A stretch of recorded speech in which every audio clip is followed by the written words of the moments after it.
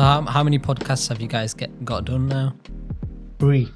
This is the 4th. Yeah. We'll film one more tomorrow. Yeah. Then we've got another 2 that we're going to film in 2 weeks' time. Right. But have you seen our first podcast? Yeah, the one where you two are talking. Yeah. So we're not trying to make it like, obviously it's about Guru Nanak Dev Ji, but it's more focused around like just topics that people can relate to, right? And Yeah. we talked about weddings and just about, what other topics do you talk about? Rag Kirtan as well, right? Rag, yeah. Yeah, You guys are into Kirtan as well, right? Yeah. Yeah. Who's more, both of you or one of you? both of us. Both of us, yeah. No. He teaches me a lot. Is it? Yeah. But we kind of, Together we do Kirtan, yeah. And how long has that been going on for then? well, I started learning music first. So I played for about, well, I've been learning since I was 7. Santoor.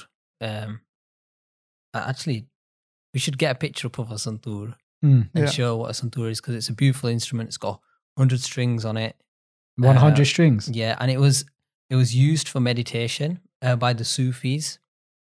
Came from the valleys of Kashmir, and then it was slowly brought to the Indian classical music sphere by my teacher's teacher, actually. And then from there, you know, I've been privileged to actually learn under his teaching for the last 15 years. You learned from Ustad Harbhajan Singh. Ustad Harjinder Pal Singh. ji. Harjinder Pal Singh. So he's another Ustad. ठीक है जी. He came around the same time. हाँ जी, yeah. And yeah, he's just been here ever since. Yeah. So then from there, kind of understanding the fundamentals of rag, tal, sur, then kind of leaning it towards utilizing those skills for kirtan. Yeah. Yeah. And then Ustadji also, he came from Baini Sahib, so he actually learned a lot of kirtan. Yeah. So we asked him, like, you know, whatever you've learned or whatever you've picked up, I know you don't class yourself as a kirtan teacher, Yeah, but whatever you've picked up, just teach us it. And Yeah, we really want to learn off you. Yeah. And so he has done that. Yeah. And then through the COVID period, we haven't actually managed to have face-to-face lessons or any interactions. But, you know, hopefully not we'll get online. that. You just, so you don't doing online right now. No. Okay. Yeah, it's very hard to learn from online, especially to learn Kirtan. There's so many aspects to Kirtan. It's very difficult. So what instruments do you know then? It's just So I play Darshanai. Yeah, so I'm only he's the vocalist, I'd say, and I just accompany. Yeah, so he just I teaches mean, me as much as we all want to learn how to sing. So at home, we all try sing, you know, as out of tune as it is. You know, gotta but try. kind of Sijan is like the accompanist. And Yeah. I suppose because I've been singing longer, maybe my voice is a little bit better than Sijan's, a little bit more practiced. Yeah, it's hard when somebody's better than you sat right next to you. Like, I don't really want to sing. But you know that whole traditional like teacher-student relationship, it's not really that common nowadays, you know? No. In terms of like the way you said to your Ustad, you like, just teach me everything. And you probably had to like sacrifice like all your time, how much of the hours you had to do with them. Yeah, I mean, when I started, I was new to the whole idea of this, like, well, they call it the Guru Shishya relationship, this teacher and student relationship. I was new to this whole idea. Yeah. And it was my Ustadji who introduced it to me in such a brutal way. You know, he said, you know, you have to do peri hath to your teacher. And he said, I'm not moving until you actually do peri hath. It's a new concept for me, Yeah. brought up here. You know, so my dad was there and he waited for me to do peri hath to my Ustadji. So it was quite hard to do that initially. Yeah. But then I suppose you do slowly understand kind of where this whole Guru Shishya thing comes to. Yeah. And the idea of being humble in front of a teacher. even in today's world, a lot of people would be like, why would you do that for? Why would you do peri hat to somebody else? But even if you just look at our parents' generation, they would do it to their parents or to their grandparents, right? Even some people in our generation would still do that out of respect to their grandparents. I guess it's something that we've just lost in general in this generation, that people just see that as like, no, we only matha take to Guru Granth Sahib Ji Maharaj Ji, and we can't show any respect to anyone else. Yeah. But actually, one generation ago, that was the norm.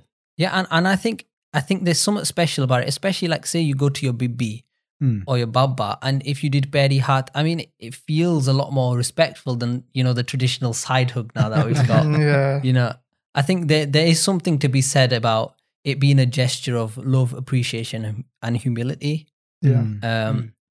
And it is a different relationship that you have with a person than you do have with Guru Granth Sahib. That is completely different. And that's not really in a physical way. It is spiritually, you're attached more to the Gurbani than you might be a person. Anji. You know, and the action isn't necessarily what dictates that relationship. That's beautiful. Just the idea of Guru Sahib being our Isht, being our true love, right? Yeah. And just showing that respect. We're showing respect to everyone, right? So thank you for talking about that when it comes to Kirtan and your passion for. And how many years has it been then since you guys started learning Kirtan? I mean, started learning, it's not been that long. Okay. But being involved in music and kind of understanding the structure that Kirtan is presented in, that's been like all our lives, really. Waheguru. And that's just one form of art, right? Yeah. And another form that we're going to be talking about a lot today as well is about storytelling. Yeah. Right, and animations, right, which is really cool. I'm sure we all like animations. Quick question. When you guys were younger, what type of animations did you guys used to watch? Okay. Horrid Henry. Yeah. Horrid Henry used to watch Horrid Henry. The one with the red dog. What was that called? Clifford the Big Red Dog. That was a good one. Yeah. There was also that other one. Then slowly, like Disney Channel, we were still the Disney Channel era, so you got your Phineas and Ferb. Yeah. I never watched That was any of that was later. That was later on. Like Okay. we were Around 10. pushing it a little bit. I think you are, because I think we're the same age probably as well. And you're talking about Disney and stuff. Mine's probably Simpsons. Yeah. That's what I could do. Same. Dennis the Menace. That was Oh, good Dennis as well. the Menace. Yeah. So what do you guys think about storytelling, the power of storytelling in general? I think throughout time, throughout our history, we've had storytellers and we've had storytelling. I mean, in Guru Granth Sahib, you hear the story of Harnakash and Prahlad, and you take some morality from that. By Gurdas Ji, he mentions a story of, it's one of the shabds actually we learn in, so that's why actually I remember it. So the story of Sukhraje Harichand and his wife Tara. And in the middle of the night, Tara leaves and she goes to the temples to pray. Actually, Bhai Gurdas Ji mentions the word Gurbani. Yeah, even though it's an old tale, like before the Gurus actually wrote what we call Gurbani, he said that Tara, she went to the temples and she was meditating with Gurbani. And the Raja gets up in the middle of the night and sees that his wife's not there, you know, and he thinks, man, she must be doing something, you know, unwifely. Yeah. You know, she's doing something inappropriate. Where is my wife gone in the middle of the night? Yeah. And one night he's awake and he follows her. And he sees that she's outside the temple praying. But obviously, because maybe in his mind and his spirit, he doesn't understand the power of meditation. He just thinks she's wandering in the middle of the night. She's with these random people, Yeah. you know. So he steals one of her shoes as a way that when she comes back, he'll look at it, he'll be able to show the shoe, and she'll say, you know, her dignity might be, It's gone. it's gone. Yeah. So she notices that the shoe's gone. She knows that the Raja Harichand, he's taken it, and with the sangat and the meditation and that spirit that they've invoked and that power that they've managed to manifest, Yeah. they actually bring that shoe back, or they make the shoe come back, you know. And that's kind of symbolic of like her dignity was there because the Sangat manifested that her dignity was still there. So she walked back with both her shoes. The Raja looks shocked, like, I stole that shoe, it's still there, you know. And she tells him that, come and join the Sangat, meditate, and there's some spirit here which you need to be going to and you need to be involved with. And then Bhai Gurdas Ji just ends with saying, Sad Sangat Vitto Kurbani, that I'm a sacrifice to such a powerful group of individuals, a group of spirits. Yeah, I'm a complete sacrifice that they can manifest, keep someone's dignity intact. You know, and stories like that. I mean, Bhai Gurdas Ji also references the love stories of Hiran Jah, Laila Majnu, all these love stories. So these stories are very important in the Sikh psyche and the Sikh way of thinking Yeah. to gain that understanding. And even here, when we grew up in the West, like going to schools, the way they teach kids is just through these stories. Yeah. They teach them more like morality, how to make good decisions in life. It's just, that's the power of storytelling, right? Yeah. Definitely. Just if you look at the word in Gurbani, you may have the word Saki, for example, right? And Saki you may translate simply as story, but they can also mean Sikhya. So it's not just a story that we hear, there's a teaching behind it. That's what Sikhya means, right? So like you just shared that story right now, the teaching that I got from it was that I need to go into Sadh Sangat. Yeah. I need to experience Sadh Sangat. What's really cool is that when you're telling the story to us, I was hooked. Yeah. Because I wanted to know what was going to happen. What's going to happen with the shoe, right? Yeah. What's going to happen to the wife, right? When is he going to hit her with the shoe, right? Yeah. That's just a joke. But you get it, right? So very powerful. And Guru Sahib Ji talks about this in Gurbani. And they say, Guru Sakhi antara jagi ta chanchalam mata tyagi.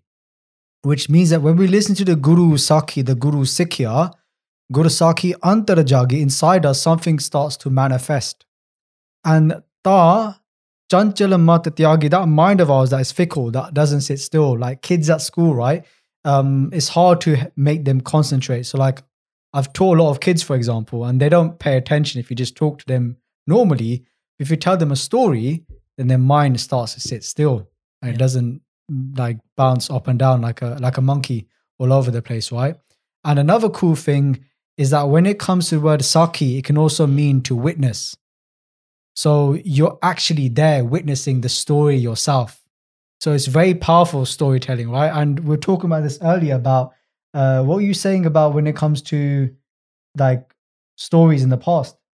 How they used to tell stories. Like there was the cavemen and stuff like that, right? They used to tell stories in the... Yeah, so like visually, people have been telling stories as a way to like pass on information for thousands of years. And like even scientists now, when archaeologists have discovered cave paintings and stuff from like 30,000 BC, and they've found in the cave there's a story that someone's drawn, these cavemen have drawn on the thing. So this type of visual storytelling has been around for so long. And it's like the way, if you think of how we've evolved, that's the way that we understand and process information. Yeah. So that's why it's so important nowadays, like the stuff you guys are doing in terms of the animation. Yeah. No? We were talking about this on the way here, that there's different levels of storytelling. So that there's the oral tradition of sharing stories, but all the visual experience, and how something historical can sometimes be best told orally rather than visually. Yeah. Because like you lose the historical aspects if you try and, like, let's say you try to animate something that happened. It's more difficult than if you try to say that orally and somebody could just experience that in their head and re-envision what happened. Yeah. So say you talk about like Bhai Babak Rababbi was a famous Rababbi during Guru Har Gobind's time. And he was both a Rababbi and a warrior. You know, he'd go in and out of battle with the Rabab strapped to his back. No way. Yeah.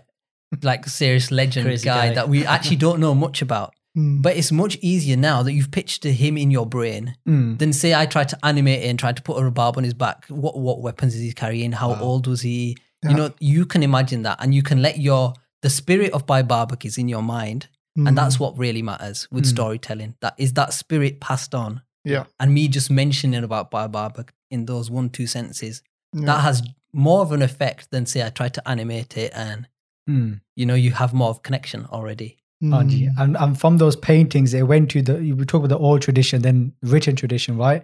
We actually writing things down. And even now in our Guru Gars, we have like Katha, and it's all through poetry. And the person that is sitting there can then imagine it in their head. And like, for example, we talk about Kavi Santokh Singh Ji a lot, Mahakavi Santokh Singh Ji, and how they were able to paint such a clear picture in our mind of the history that was taking place at that time. So that's just another interesting point that goes with that as well. Yeah, I mean, with the Surya Prakash,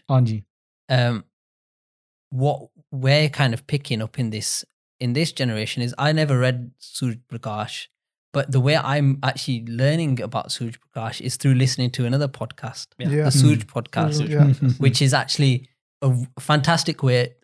Again, it's an oral way of telling the story. You know, just to picture it in your mind and have it. Like I fell in love with Guru Har Gobind, listening to the stories of Guru Har Gobind.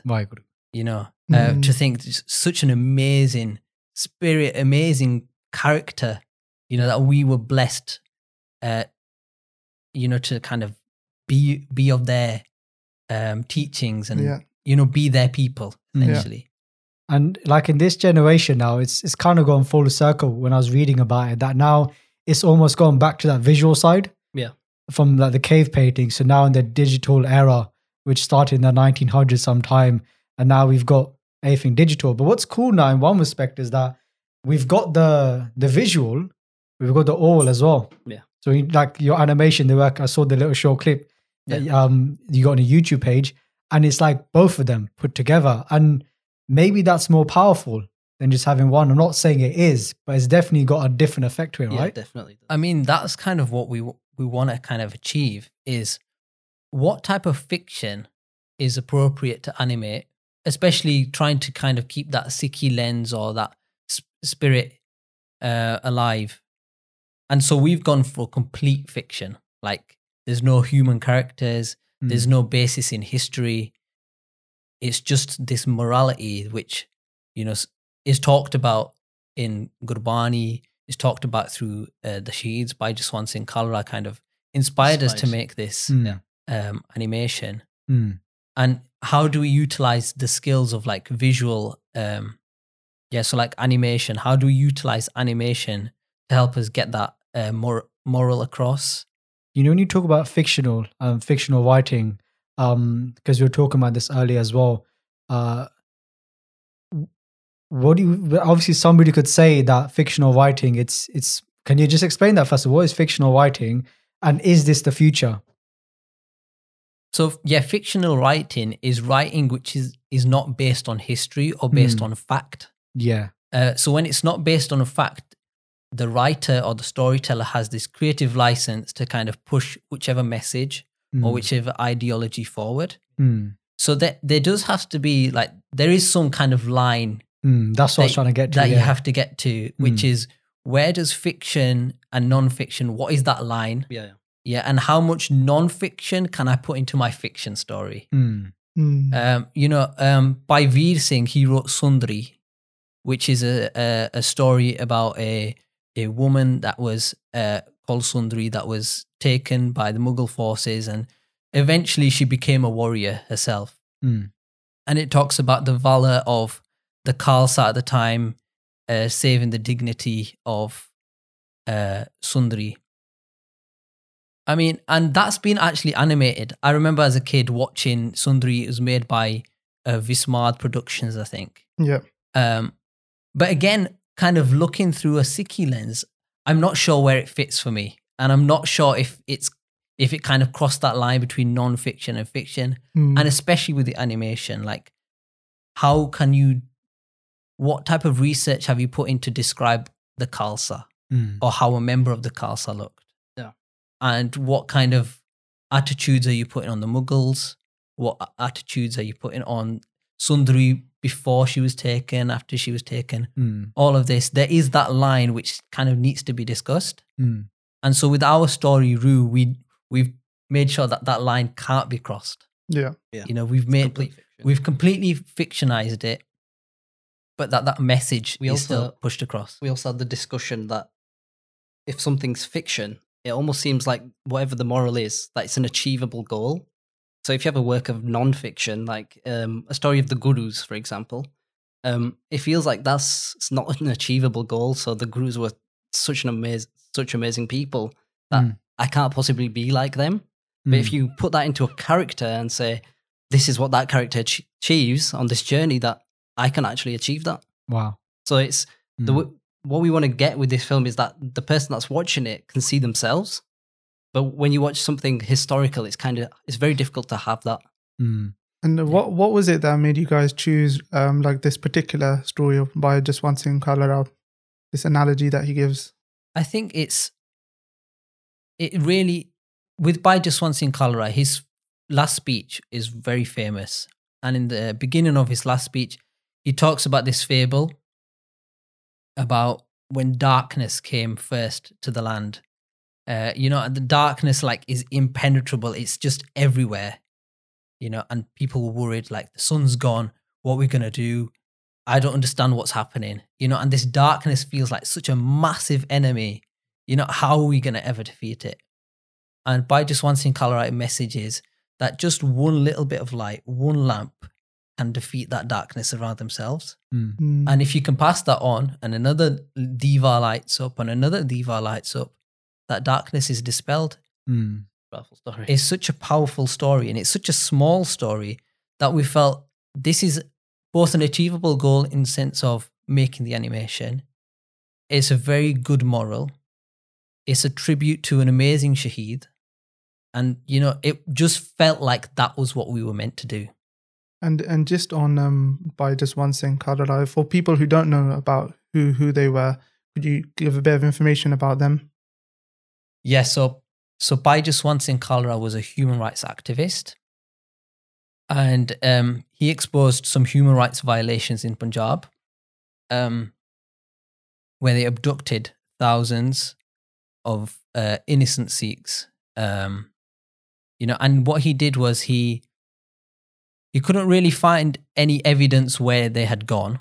Yeah, and he kind of searched, and people's parents were worried, where's my kid gone? And the excuses that the authorities said was, well, they've clearly gone abroad. They've clearly just gone and got jobs, and they're just kind of living abroad. I mean, who just goes like that, right? So it was clearly a lie what was happening. Yeah. And what Baija's Swan Singh Kalra found out was that in the cremation grounds, they actually write, who is this wood that we're going to cremate this body?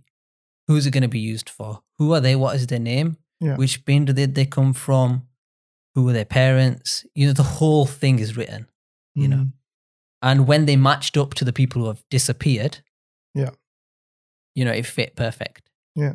So like the police encounters, they tried to push all this stuff under the carpet. But then by doing this quite dangerous research, going to these places and actually finding the names, he managed to expose the whole system. Anji. Bhai Sahib is very based upon facts as well, right? Because he knew that if you want to get this message across to the right people, you have to give them facts. So that was one clever way that they did that, right? Yeah. They went and they could work out that how much you have to use a specific amount of firewood to cremate a body. Yeah. And even if they didn't have any of the documents, they knew that this firewood was given, and the people at the cremation grounds would say that 8 to 10 bodies would come and they'd just be dropped off. Yeah. So definitely, just when it came to abductions, kidnaps that were taking place at the time, this is during the 1980s and 1990s, right? A big time in Sikh history, recent Sikh history, when you talk about like the attacks on Sri Harmandir Sahib. And I don't know if you guys have checked out Insaf, the website, and they actually have like some data on that as well across the whole of Punjab. And what was quite shocking to see that it wasn't just like middle-aged Singhs, for example, right? They were old women, our mothers, right? Even young children as well, right? Majority was in this age range, you could say. And there was people that weren't even Sikh. Yes. That just looked like Sikh. They had dari case, essentially. That's it. And because they looked a certain way, they were abducted. So it was clearly targeted against a certain group of people looking a certain way. Definitely. And what Just Swan Singh Kalra, what he found was that in one cremation ground, there was like 6,000 named people who were disappeared. And he checked like 3 of them in one district of Amritsar.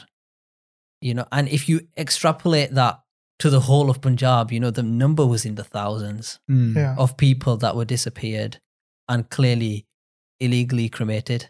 Anji. And I was listening to a interview with Bhai Sahib's daughter, Bibi Navkiran Kaur, I think her name is.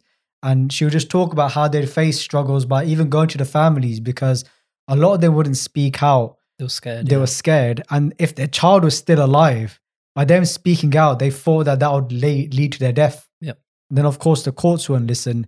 That's why they took it abroad. And I didn't even realize that they actually came to the UK. I think it was 1990 or 1992. They were actually living in the UK and doing the activism from here because of family pressure. But then they weren't happy with what was going on here, the Prachar, for activism, right? So they went back to Punjab, even though they knew the risk of what was going to happen, even before the whole speech of KPS Gill, which you guys might have heard about, when they basically threatened by Just One Scene. You said that you're looking for all these names of people that have, you know, passed away or been kidnapped or abducted, but you might as well basically add your own name to that list, right? Yeah. But to still continue on for all of that, right? And it links back to that light in the darkness, right? It is Haneda everywhere, but that's it. Yeah, they carry on. I mean, in Just One Scene, Kalara's last speech, he talks about a great gift given by the Guru, a great gift that no one can take away, and that gift being shahadat, and that idea of being a sacrifice. And I think when he talks about that in that speech, we watch it so often. It's really hard hitting because you know what he did. You know that he's talking about Shahidi, and then he goes himself. He was ready. He was ready. Like he knew what was going to happen. Yeah, he did. Which is why, in my mind, he was like such an amazing figure that he knew and he did. Yeah, definitely. You know, and he challenged that darkness. He had enough courage just to go back. Yeah. And just to add to that point about challenging and knowing that he didn't shy away from it. And even his family, he didn't keep them away from it as well. So like his daughter talks about how she would go to conferences with her father at just the age of 10 years old. And she would see everything that they're doing. Because in today's world, I can see it where it's like sometimes when we do a certain seva, we try and keep our family away from it. And it's something that we take upon ourselves. But they embraced it. And they wanted to show their family what they were doing. And now they follow that same seva of being activists. Right. So how important do you think it is for us to give this message to the younger generation? Just the message of Sikh history. Yeah, it's very important to give this message, but it's how you give that message and the new way that children are exposed to history and exposed to fact and exposed to morality. It's the kind of mediums that really matter. Changed. Like you said, that when you sit a kid down and you say a story, they are suddenly interested. So pushing that through animation, it just becomes a whole different thing. Yeah. You can just increase the level to crazy level. Definitely. Yeah. Just when it came to like the Jada Sahibzade. Yeah. I think, correct me if I'm wrong, but that was probably like one of the biggest animations that we probably had in the Sikh community, right? Obviously there's been more beforehand, but like taking it to that next level, especially for me when I came into Sikh, it was mainly through like Jada Sahibzade, right? So like with the work that you guys are doing going forward, it's really reaching out to that audience. And something interesting I heard as well was that we don't actually have like an animation or something for our kids based upon like the 1984 attacks, right? We've got a lot of material, and you can see today with activism, a lot of our activism is, aimed at the older generations, right? Yeah. But nothing's really aimed at the kids, telling us this is your history, this is what happened to us, right? But other faiths will do that, right? They're telling about the history and they don't shy away from it. So that's what's really powerful about what you guys are doing when it comes to animations, right? I think what we want to do is be able to facilitate that sort of conversation with children. You don't really want to expose children to the graphic side of our history, which is immensely graphic, and even till recent times, the 1980s onwards. Yeah. But what you do want to say is that we should be challenging that darkness, and that no matter how big the enemy is, because if you look at all our history, the enemy was always bigger than we were, always. But that spirit and that being, that light, is what carried them forward throughout all our history, you know. And that is why when we're doing this piece of fiction work, Kuru, that because he's just a lamp, you can talk about being a lamp and you can personify that lamp to be yourself. Again, like Sirjan said, it's an attainable goal. You know, you're not talking about a particular figure, you're talking about an idea, and that idea is in a lamp. Yeah. And just on that note, the level of animation you guys are doing as well, I know it's 3D and you're using what software is it? So we're using Unity, which is a gaming software primarily. Yeah. But it can do some really amazing animations. Yeah. And I think you've got some clips to show us. So. Yeah, I've got some clips. Yeah, we've got some clips to show you. Yeah. So there's this clip is when it gets dark and the sun is setting. I mean, all of this is still preview. as in we're still going to make it better. Yeah, we're This still is in the just- development phase. We're still in the development. This is not the final works. Yeah. So there's parts where we're kind of introducing the environment and we've got some nice fly-throughs. And there's other parts where we see the animal's reaction. And then we see Rue enter. So, and we don't want to show too much about post when Rue lights, Yeah. because that bit is amazing and magical. And we Yeah. want that to be revealed once we do the actual final showing. So of- I made a full story centered around our main character, Rue, Yeah. who is an unlit Diva lamp. Yeah. And we follow his journey to establish light after the sun had set for the first time. Yeah. So it's not just his physical struggle, but his mental struggle to build up the courage to challenge that darkness. So the message we're trying to get across is that you can challenge the darkness. And it's all narrated by Jaswant Singh. No, so we used Baija Swansing's voice for our teaser as Yeah. kind of an ode to say that he is what inspired our story, rather than taking it just on ourselves, like, oh, we've come up with this amazing concept, which is challenging the darkness. Yeah. It was kind of our tribute to him, was that Yeah. our teaser, our first bit of material that we're going to put out to the world, Yeah. was utilizing his Yeah, because voice. it's his message that we wanna carry forward. But past that, the story kind of takes a shape of its own, and is a fictional character that comes alive, a sentient diva that kind of explores his inner self, and our character Rue, he's very timid, and he's very shy, but he's also got that little curiosity streak to him. So every day he kind of goes and wanders, and he observes like how nature interacts with itself. Yeah. And through that, then when the sun sets, he kind of feels within himself that there is something he needs to do to kind of solve this darkness. yeah, he does at first feel fear. Yeah. But he has to just build up the courage to take the first step to even go out of his comfort zone to even experience that darkness. So it's not that he's in the darkness himself straight away. It's that he has to jump out of his home and experience that darkness for himself, so that he can also get rid of that darkness for everyone else. You know what's really cool is that when you guys are speaking about it, it's so clear in your mind. The whole concept, you're like bouncing off each other. Yeah. And that links to the point about having a vision. Yeah. Yeah. Like, and it seems that you guys have visualized this like right to the dot, right? So how important is it to have a vision when it comes to any project that you're doing in your life? Yeah, I mean, the first thing on our animation level, it was really difficult to get that workflow because no one's done this before, really, as a small 2-man indie animation studio. It's a big goal. It's a big goal. It's a very big like step that we want to do. Especially in the Sikh band. Yeah, especially in the Sikh band.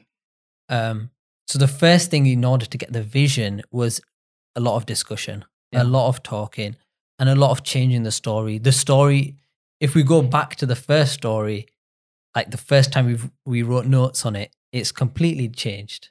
You know? At the beginning, Rue wasn't even a character. Rue was actually just a diva, and it was lit by a person and all sorts. But the story has built, and it's become its own thing. Yeah. And then the second thing was storyboarding. Sidjan's the storyboard guy. Yeah, I really follow Sidjan's I'm trying vision. to teach myself how to draw. So what is your role then in terms of the project? So Sidjan is in charge of 3D modeling, and rigging. animation, Okay. and he's in charge of lighting, post-processing and rendering. And the production, like the environment. Landscapes, environments. is me. Yeah. So I mean, there's a lot. We're taking on a lot ourselves, but And then on top of that, we'll try to be doing the music as well. Yeah. And I know you guys want to take this to like the next level. So that's why you're doing crowdfunding. Yeah. We're doing crowdfunding instead of going for a sole investor because this idea of Sangat involvement and this idea of everyone feeling that it's their story, we want that to be very important. Yeah.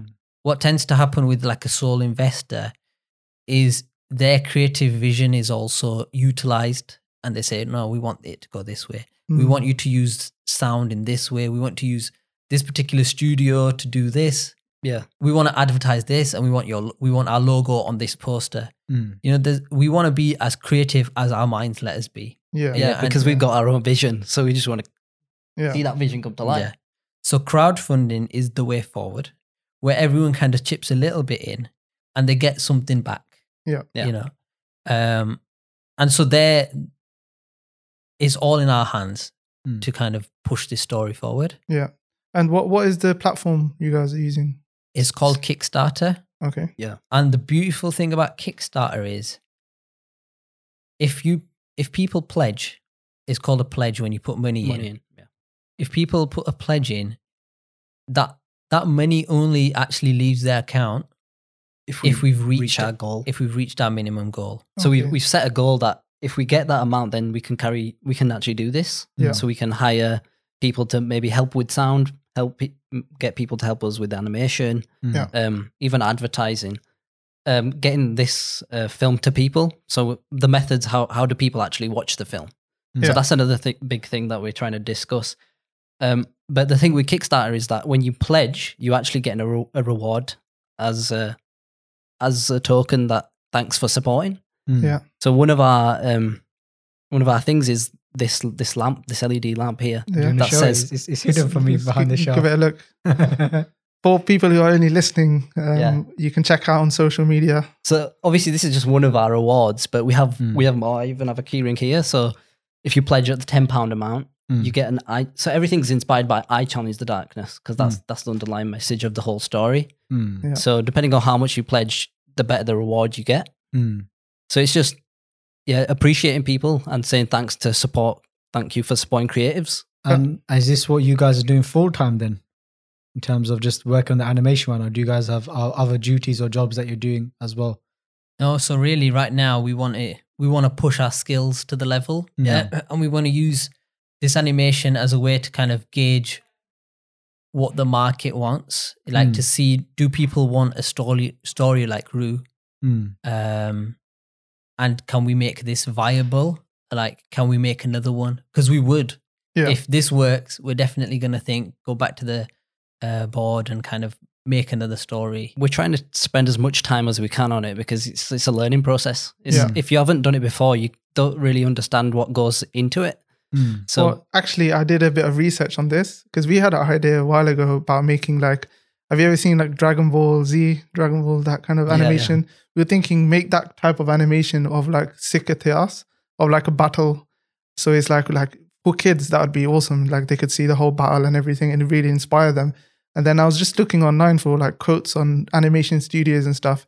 And it was like in the hundreds of thousands for like per episode. Yeah. Like the amount of effort goes in. It's crazy. huge. It's crazy the amount of work. I mean, the more you put in, the better the animation. It's quite very simple. And it does take a long time. We've been at it, kind of learning our skills for the whole of 2020. You know, What is your guys' backgrounds and where have you studied in? so I studied biomedical engineering at King's College. And I studied manufacturing engineering at So college. we didn't do any animation work. Yeah. In our actual studies. But when I got back home, I did use Unity in my degree, Yeah. but I used it for virtual reality. And I also used 3D software for modeling, so modeling manufacturing parts. But then we just realized that we can utilize this Yeah. to actually create something creative. So have you always had a passion for animation design and stuff? I mean, I've always enjoyed watching animations, and I've always felt like, especially like the level of a Pixar short, for instance, Yeah. they're small, but their message is so amazing, and I love watching them. Yeah. Mm, You can just watch them again and again. And that's Yeah. really what we want. Just keep definitely. pushing that moral, that challenge the darkness. Mm, I mean, there's one of these Pixar shorts is about this little bird, and she's worried about the water, and she discovers that if you go and submerge yourself in the water, you can see where your food is and stuff. And so she, rather than fearing the water, she realizes that water is like an opportunity to get food. yeah. It's very simple, but discussing it, it's like, if you overcome your fears, you might find that there's something beautiful on the other side. Yeah. Definitely. There's something simple like that. And it's amazing that children can talk about that and try apply it in their real lives. Like, Yeah. this is just water. You go in and you'll find some treasure, Yeah. And it's amazing you guys are pushing for that kind of level. Like, I don't think there's anyone in the Pant at the moment who's pushing for this. So and I hope that we can support this long term, because it's just on that note in terms of like Sikh creatives. I don't think personally that there is much support nowadays. It's slowly building and growing. Like, I know a few people, musicians, Ragi Kirtanis, they're using Patreon. Yeah. So like they're getting a constant support monthly from that now, which means they can support their families, but at the same time give us really good content, like quality Rag Kirtan content. But yeah, I think long term, this is the way to go, especially for Sikh creatives. Yeah, we were thinking that, like, even in our community, that being a creative is not really seen as a profession. Yeah. It's and it needs to become that. We need to really just push so that if you say I'm an artist, people need to be like, wow, I wish I was that guy.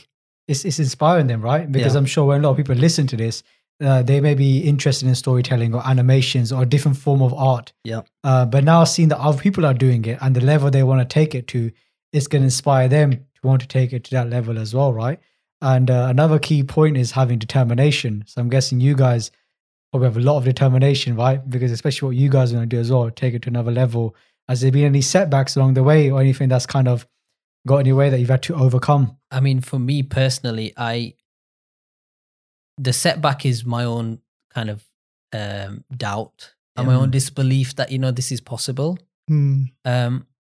But I think, do you know, with Kickstarter and kind of setting it up, if it works, then it means that the Sangat and the people around you actually want this stuff to happen. And my worry was that maybe people don't actually want this to happen. Yeah, so it's nothing that you've experienced. It's nothing, just something you felt. Yeah, it's something that you felt. Even trying it. It's that doubt and disbelief in your production. Well, you could say that historically you had like so many types of arts which was supported in like the patronage systems. Like you had like the people who did drawing, paintings, music, fresco, weaponsmiths, so much stuff from the Guru's times. And that slowly died down with obviously all the wars and everything that happened. So it would be really good to try and revive this system in the modern age using these platforms like Kickstarter and Patreon and stuff. Yeah. I mean, we were talking about, because you mentioned about creativity, and we were talking about, so what is creative? There's music, there's art, visual arts, there's drama, there's poetry, there's dance. There's loads of creative ways to kind of share your message. Yeah. But a new age type of creativity is gaming and film, digital art, and animation. Yeah. And the beautiful thing about animation and film is it can tie in poetry, it can tie in music, it can tie in visual arts, it can tie the other creative things in one. Altogether. And you can actually bring those people with those experiences to join in one piece of one project. That's really what we want to do with our story, and especially with our budget. We want to actually spend that on a fantastic composer and fantastic musicians to elevate our story. Yeah. A fantastic story writer, say we want narration on it, to actually use those right words to kind of give our vision. That's what we want to use those funds for. And I think at some level, with the nature of Sikhs is to push the boundaries and to help somewhere in the world. Help. If you have a skill that can benefit society, then that's your duty to go and give that to society, right? Whether it's giving langar, whether it's music, whatever it is, right?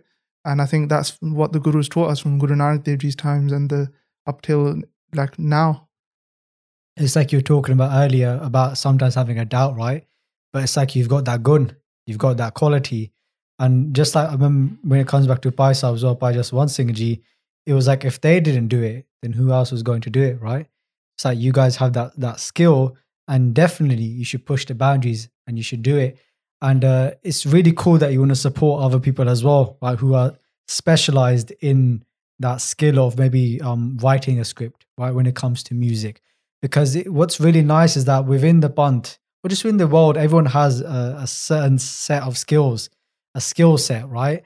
And we should definitely be pushing those people to use those skill set, right? And to whatever they're looking to do, let them flourish in that, right? And when it comes to seva, it's such a important topic and an interesting topic as well, because sometimes today it's like if somebody's doing something, when we use the word seva, we talked about this in our first podcast, that it doesn't have to involve money, or it doesn't have to involve money. You get what I mean? No. As in, like, it's not about whether money's involved or not. Yeah. Because that's where people get caught up, right? Yeah, even with this kind of stuff. They say, is it really seva if you're getting paid? Yeah. It's been diluted to that, hasn't it? Yeah. That's Yes. what's happened. So what's your guys' opinion on that? In order to get good work, especially in our community, you need people to actually dedicate their life to it. You know, so you want fantastic raggis. You want Gurbani to be shared to such a level that people are in anand whenever they listen to it. Yeah. And you want people to dedicate their life to present Kirtan in such a way. But how can you do that if you're thinking about how am I going to fend for my family? How am I going to get shelter, food?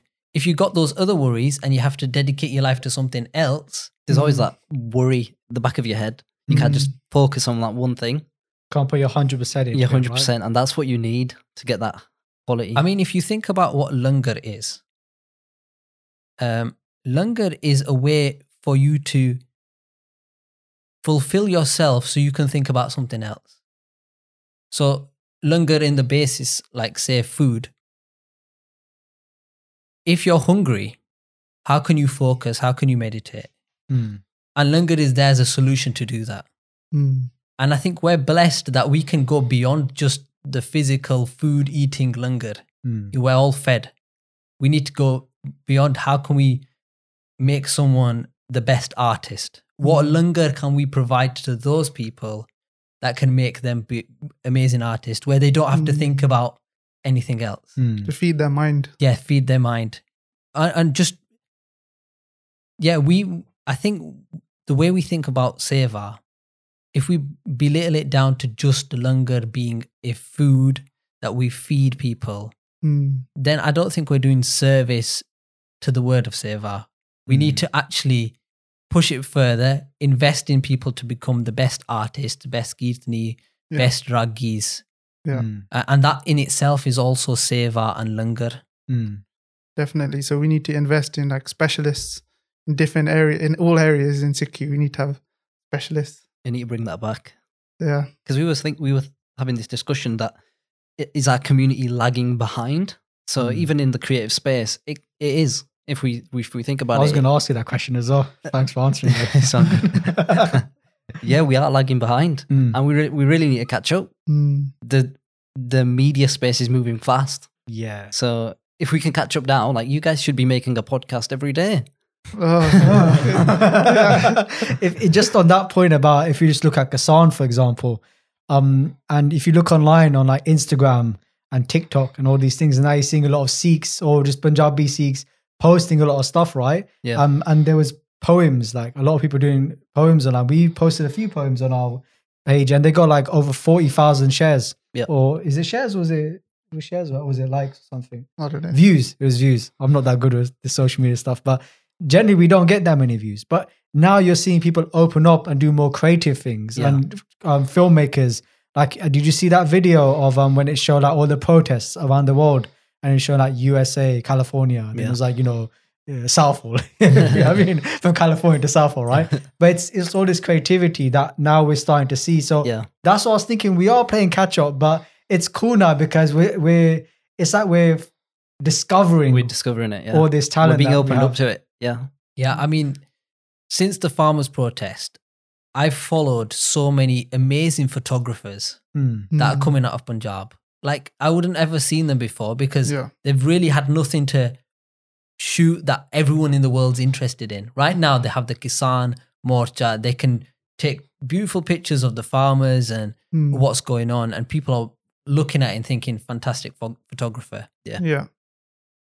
And I think there are creatives in all spheres in our community. Yeah. That we need to tap into and encourage them to come out and share their work. and kind of take it seriously, like beyond a hobby.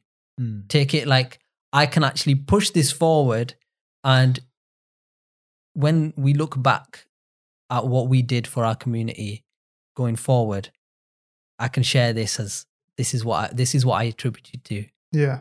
I mean, if you look at during the time of Guru Gobind Singh, in his court, he would have poets. Yeah. You know, and he would have artists and he would have musicians. And it's their work that has kept the Sikhi and the spirit of Sikhi alive, you know, keeping creative. Yeah. And that is really what we should be doing as a community. Yeah. I was actually talking about this to Sukhdeep Singh earlier, that I don't think I've ever seen in the UK, especially, anyone write their own Punjabi poetry. And it's everyone's focused on like English poetry and stuff, but it's never gone to the level of like how poets in the past 100 years used to do like poetry in Punjabi, which was just on another level. And if they do, we just don't know about them. Yeah, just because it's not that hurdle, right? No. You know what I mean? So definitely. But I think they would come if they knew that they would be supported. Yeah, definitely. You know, and again, I'm going back to our Kickstarter. The good thing about Kickstarter is because it involves so many people. If someone else after us wants to do a project, they know that, yeah, we're going to get backed. We're going to be able to make it real. I don't need to go to a sole person with loads of money and say, can you invest in me? And I'll make it through. The thing with people with a lot of money is they usually want money back. Yeah. Or some financial return. That's the only way you invest. Yeah. If we have small people who don't mind giving like 20 quid to something with no real wanting that back doubled or something, but wouldn't mind watching something, you know, like say for us, if someone pledged £25, they get like a key ring, they get to watch get to watch our animation, they get a little enamel pin. They get little things and they get to watch out. Perks, they get the perks. Yeah. But that 25 quid hasn't made or broke them. Yeah. You know, and if we get enough people as Sangat members that can chip that little amount in, we can make a fantastic animation. And if it gets successful, it means that other creative people that we've not heard of think, I can put my work on this platform and I will also get backed. Yeah. And it's a way of encouraging the little artists to kind of come forward. So I guess it's really important to build that creative network where we have Sangat that will support anyone in that network. And using these tools is fantastic, like Kickstarter. And I mean, one thing that's lacking as well is a communication between artists and creative people. I mean, imagine if a musician and a poet managed to get together on a level and produce a piece of work. I mean, what could be produced? Imagine a musician and a visual artist. What could be produced? But there's disconnect and there's not this community that's been built. Yeah. And a way of making projects and having that discourse to produce something amazing. So that's definitely lacking and something that we need to work towards. I guess by doing this project, you're kind of leading the way then, right? Yeah, that's what we want to do. We want to actually say, look, you're a fantastic composer. I can actually let you have that time, financially give you that time to make a fantastic piece of work. Yeah. You know, it's not favors. We're not saying, oh, can you do it? It's free labor. Help us out. It's do it seriously. Yeah. As a job, and we can make something amazing together.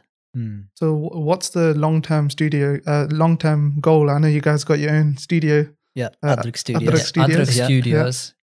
So after this animation, we're hoping to make more animations, but we're also hoping that in years to come, we'll make some fantastic... We will have produced a game.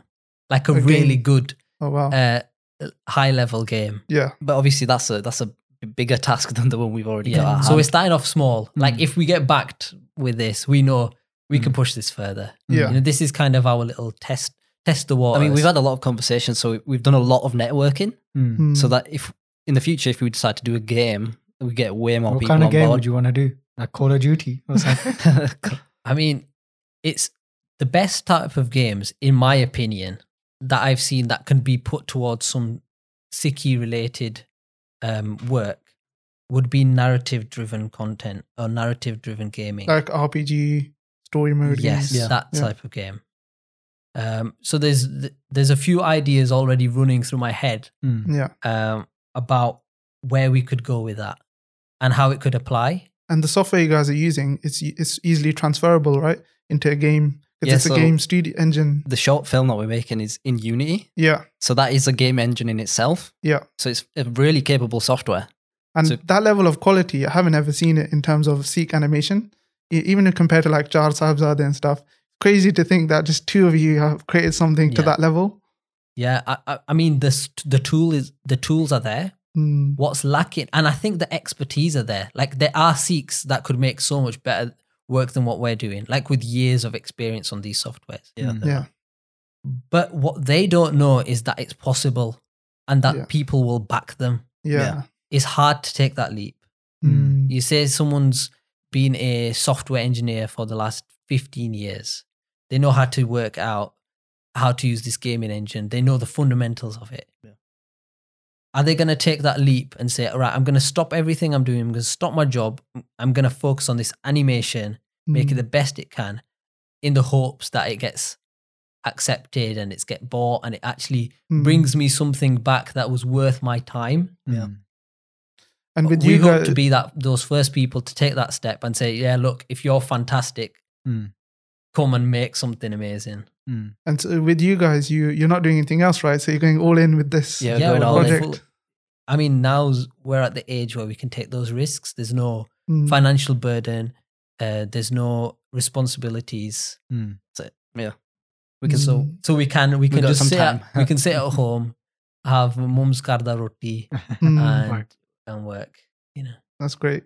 When it comes to support and stuff like that, so what's cool is that you're going to have Sangat support the way you're doing it, right? And there's no great, like it goes back to the start of the whole conversation that we had. We talked about being a sacrifice with Sad Sangat, right? Yeah. And getting the Sad Sangat's blessing, right? So it's actually, there's no better way of doing it, right? Than having the Sangat support. So we were just talking about Bhai Jaswant Singh Ji for a long time within this podcast, and you said that was like your inspiration as well for starting the podcast. And I'm sure you guys ordered the book as well, right? Yeah, we've ordered the book. See on camera anyway, but these are available as well in English and in Punjabi. It's called after this camera, yeah. Yeah. So for those that are listening to this audio file, we'll put the links in the description. But it's available in English and in Punjabi. The Valiant, and this pretty much goes for the Jeevan, the life of Bhai Jaswant Singh Ji Khalra, and also the history of, you could say, the history of India and the Sikhs from the 1900s onwards as well. So if you want to purchase one of these books, you can get it from mightykhalsa.com from the UK, or from People.org as well if you're looking to get it abroad in, like, I think it's from America and Canada and those places. And then there's many places in India as well, which are also selling this book as well. How did you guys find the book? I know you both ordered it, right? Yeah, we were actually watching the talk that you guys did with Gurmeet Kaur and Navkiran Kaur Hanji. about the book, and it kind of thought, well, I mean, what an amazing she is. Let's support any sort of work that attributes to him. Yeah, let's support it. Yeah, definitely. And that's all it took for us to actually order the book. And just when it came to that, listening to that interview as well, what was really cool was that they were saying that BioSubG focused on one thing. This is kind of the point I was trying to get to earlier, right? That they've put all their energy into just activism. Yeah. Right? Because of course, there's a lot of things that we need to do in the world, right? There's a lot of different topics that we need to cover. And I'm sure many of us have experienced this. We've tried to do many different things, but it's like we've not put our full concentration into one, given our 100% into do one thing. So it's like finding that thing that we specialize in and just focusing on that. And that's what BioSubG did when it came to activism, right? They put all their energy into that and they didn't put it into anything else. And what was really cool about what Bibi Navkiran was saying was that she kept all her hope in Guru Sahib Ji. right? So look, nobody's perfect, right?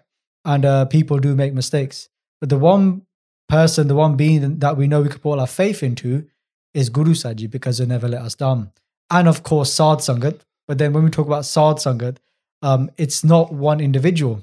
It's like how you guys were saying earlier about investments and going to one person.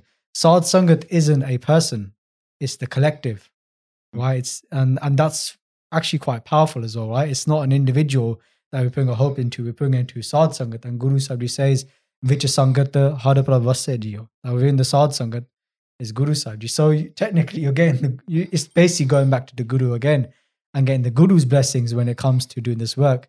Hence why doing it through this Kickstarter sounds really cool, because you're just getting all of the Sangat's blessing, but ultimately it's Guru Sahib's Kirpa, their blessings through the Sadh Sangat.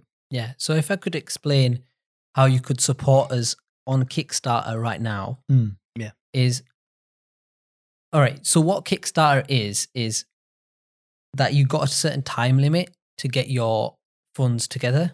So what we've been done is we've got like 30 days when we open the Kickstarter to get all the funds in. Between the time it opens and closes. Yeah, between that time it opens. So do you have like an opening date fixed in? So we don't have an opening date planned yet. Yeah. We want to gauge on the kind of traction and support that we've got. And the way you can actually support us right now is by going onto our Kickstarter and pressing notify me on launch. It's a button, notify me on launch, and you put your details in. And then what it means is that when we actually do open up, you get a notification. For that 30-day window, you get an email notification to say, right, it's open, please support us. Yeah. And the bigger the number of those people that are following our Kickstarter is a good indication that we will get backed in those 30 days. Yeah. If we exceed those 30 days, the times run out and we actually, the project doesn't go ahead unless we've reached our goal. Yeah. So that's why people need to follow.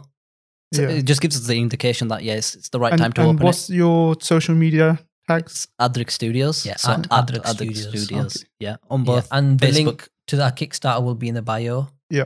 And you just need to follow notify and launch and then just check your emails. We're hoping to open it up mid-April.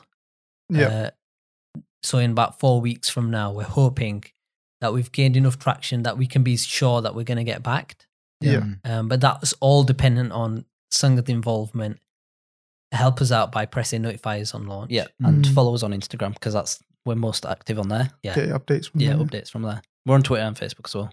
Oh, great. Yeah. And Still a bit new. Hopefully you guys Twitter, can put the Kickstarter in the description or something. No, definitely. We put in the description.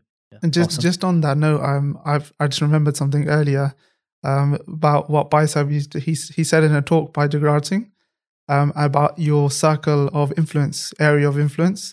And it's really important, because a lot of people nowadays, they see all these problems going on in the world, like with the Kisan and with poverty, with all these things.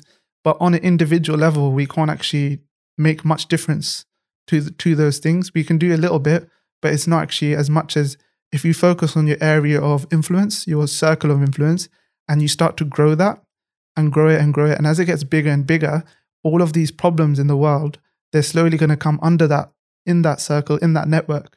And I think that's what you guys are in that stage of growth right now, where you're growing and growing. And then that's literally the story. That relates so much to her. There's that darkness and you're that one light, and you pass it on and it becomes a bigger ball of light. You've defeated a bit more darkness. And the person you've passed it on to passes it on to more. Passes it on. Yeah. It's exactly the same morality. You might as well join Roo. Yeah, man. When you were saying that, I was thinking, I swear we're animating this. Yeah. He's going to, and that's what's cool, that now when it comes to social media, it could just be one or two people behind the screen and they can have so much impact. The reach is so big, right? Yeah, and it's limitless. Just a random fact. Do you guys hear of that game Among Us? Yeah. It's like a really big viral game. No idea. It was only 4 people who made that game. It's a very old game, that one. Even up till now. They brought it back. Exactly. It's old, but those 4 people managed to do that, and it's like multi-million-dollar game now. Like crazy amount of people playing it. I mean, we're immensely privileged to kind of be able to sit at home and just mess about on our computers and make something. Yeah. And it's important that we actually utilize that privilege and make something amazing. There's no excuses. When you look at the farmers' protest, they're not home. They're on the streets of Delhi. Their livelihoods are at stake. Their privilege is much less than what we've got. Yeah, it's being pressured. Their privilege. Their privilege is being questioned, and there's a real force being put there. And the way we can help is by accepting how privileged we are and actually using it to do something. Yeah. Yep. That's all we can do here. Yeah. And that's what we hope to do with our animation. The last thing that I just wanted to finish off with, just for the Sangha that are listening, is if you can just share a little bit about yourselves, about your own personal journeys, spiritual journeys. We touched upon it at the start as well, but anything, just so people that are watching and listening can just get a better idea of who are the creators themselves as individuals. Yeah, so my name is Ishar, and I play a beautiful instrument called the santoor. We've probably already touched upon this. But the santoor is very unheard of, and it's not been listened to enough, in my opinion. I think it's an amazing instrument, and it's also an amazing tool for meditation. And the reason it's an amazing tool for meditation is because each note is tuned, whereas say on a sitar or a sarod or the rabab or other instruments, because you're playing on one string, there is this leeway with the note. But with the santoor, because you actually have to tune every individual string and you strike it, you make sure that vibration, that frequency is perfect. How many strings are there? There's 100 strings on this instrument. So it must take ages. It takes ages to tune. If the santoor teaches you one thing, it's patience. Yeah.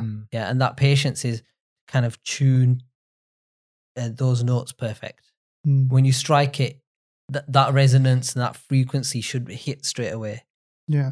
And the Sufis knew this, and they utilized that to aid their meditation, aid their singing, and it was played a lot like how the rabab was utilized with Guru Nanak Dev Ji, where the rabab is a percussive and melodic instrument, so it can keep that rhythm, that tal, the lay, it can keep that, and it can keep the sur, the rag intact. Both can work at the same time on this instrument. And the santoor is exactly the same, but was utilized by the Sufis.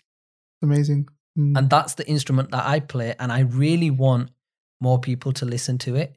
Yeah. Which is why I want to take it to bigger spheres, and I've been working hard to kind of riyaz and kind of push it further.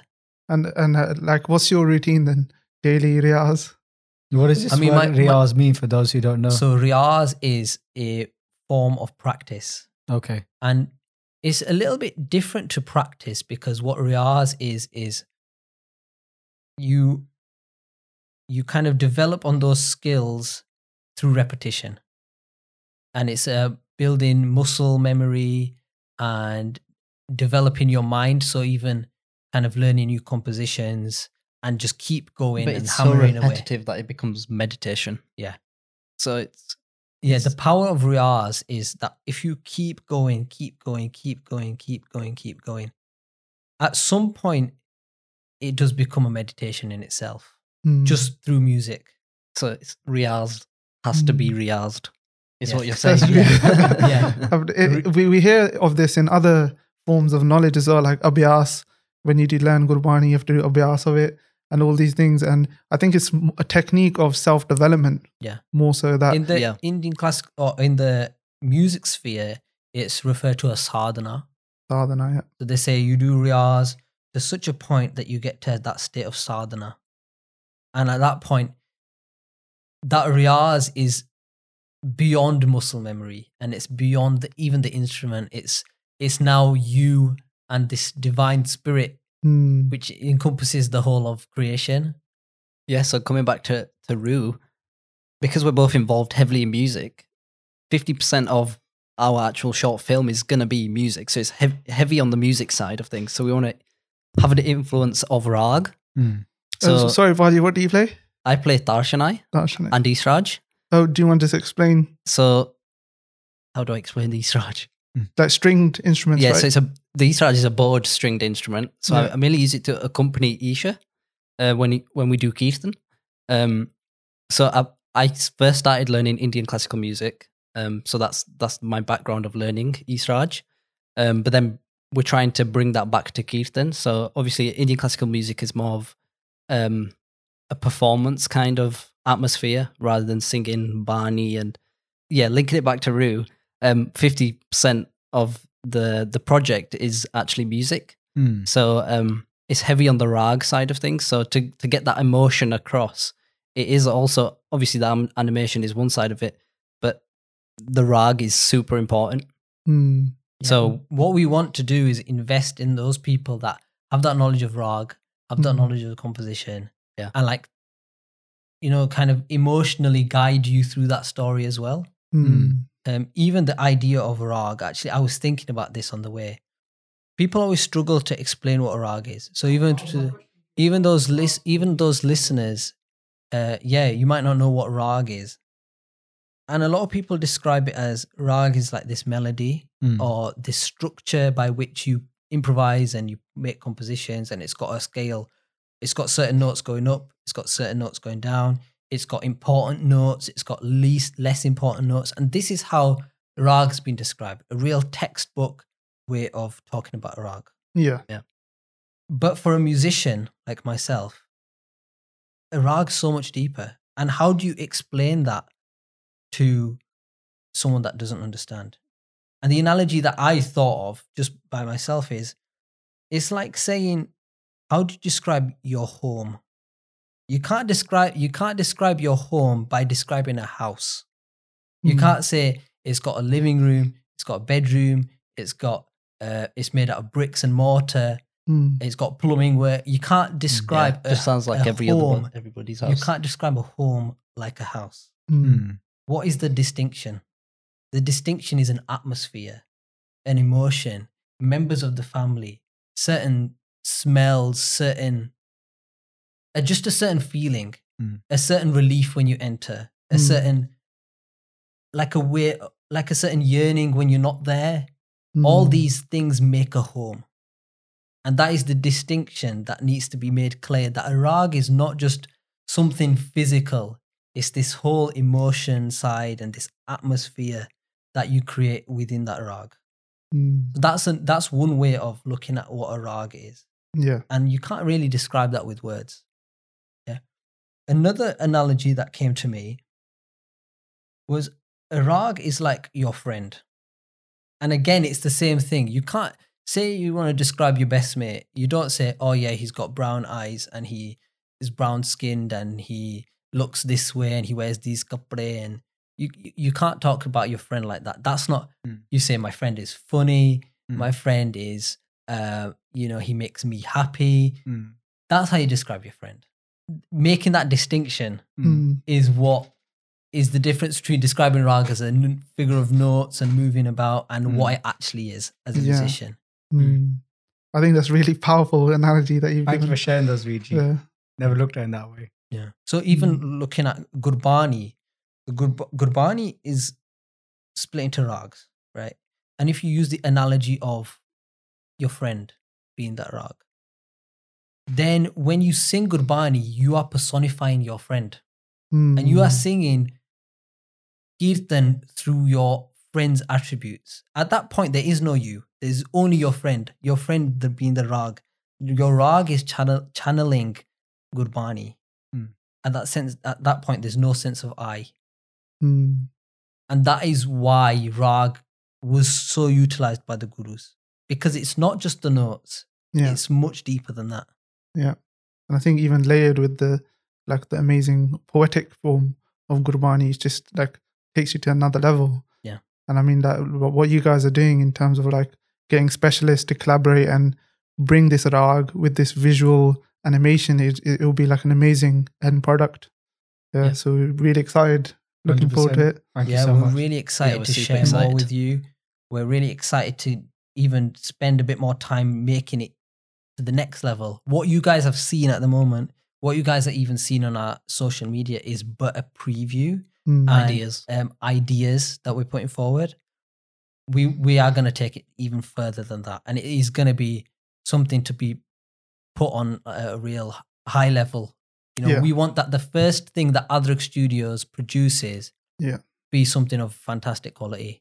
Definitely. And that's what whoever's listening or whoever's watching, if you support our project just by following us on Kickstarter right now, but if you follow us by placing a pledge, you're investing in a really fantastic creative piece of work. Yeah, that's really good. And do you have any closing final remarks? Just thank you for having us on here and allowing us to kind of share our ideas and our expertise with you guys. Thank you, guys. Thank you. Just one more time for the Sangat, you can find the details for the work that both our VGs will be talking about right now in the description. So make sure you guys support them and make sure you guys follow them as well on this journey that they're going to take us all on with them. Okay, Ji. Thank you so much for your time. Thank you, guys. Waheguru Ji Ka Khalsa, Waheguru Ji Ki Fateh.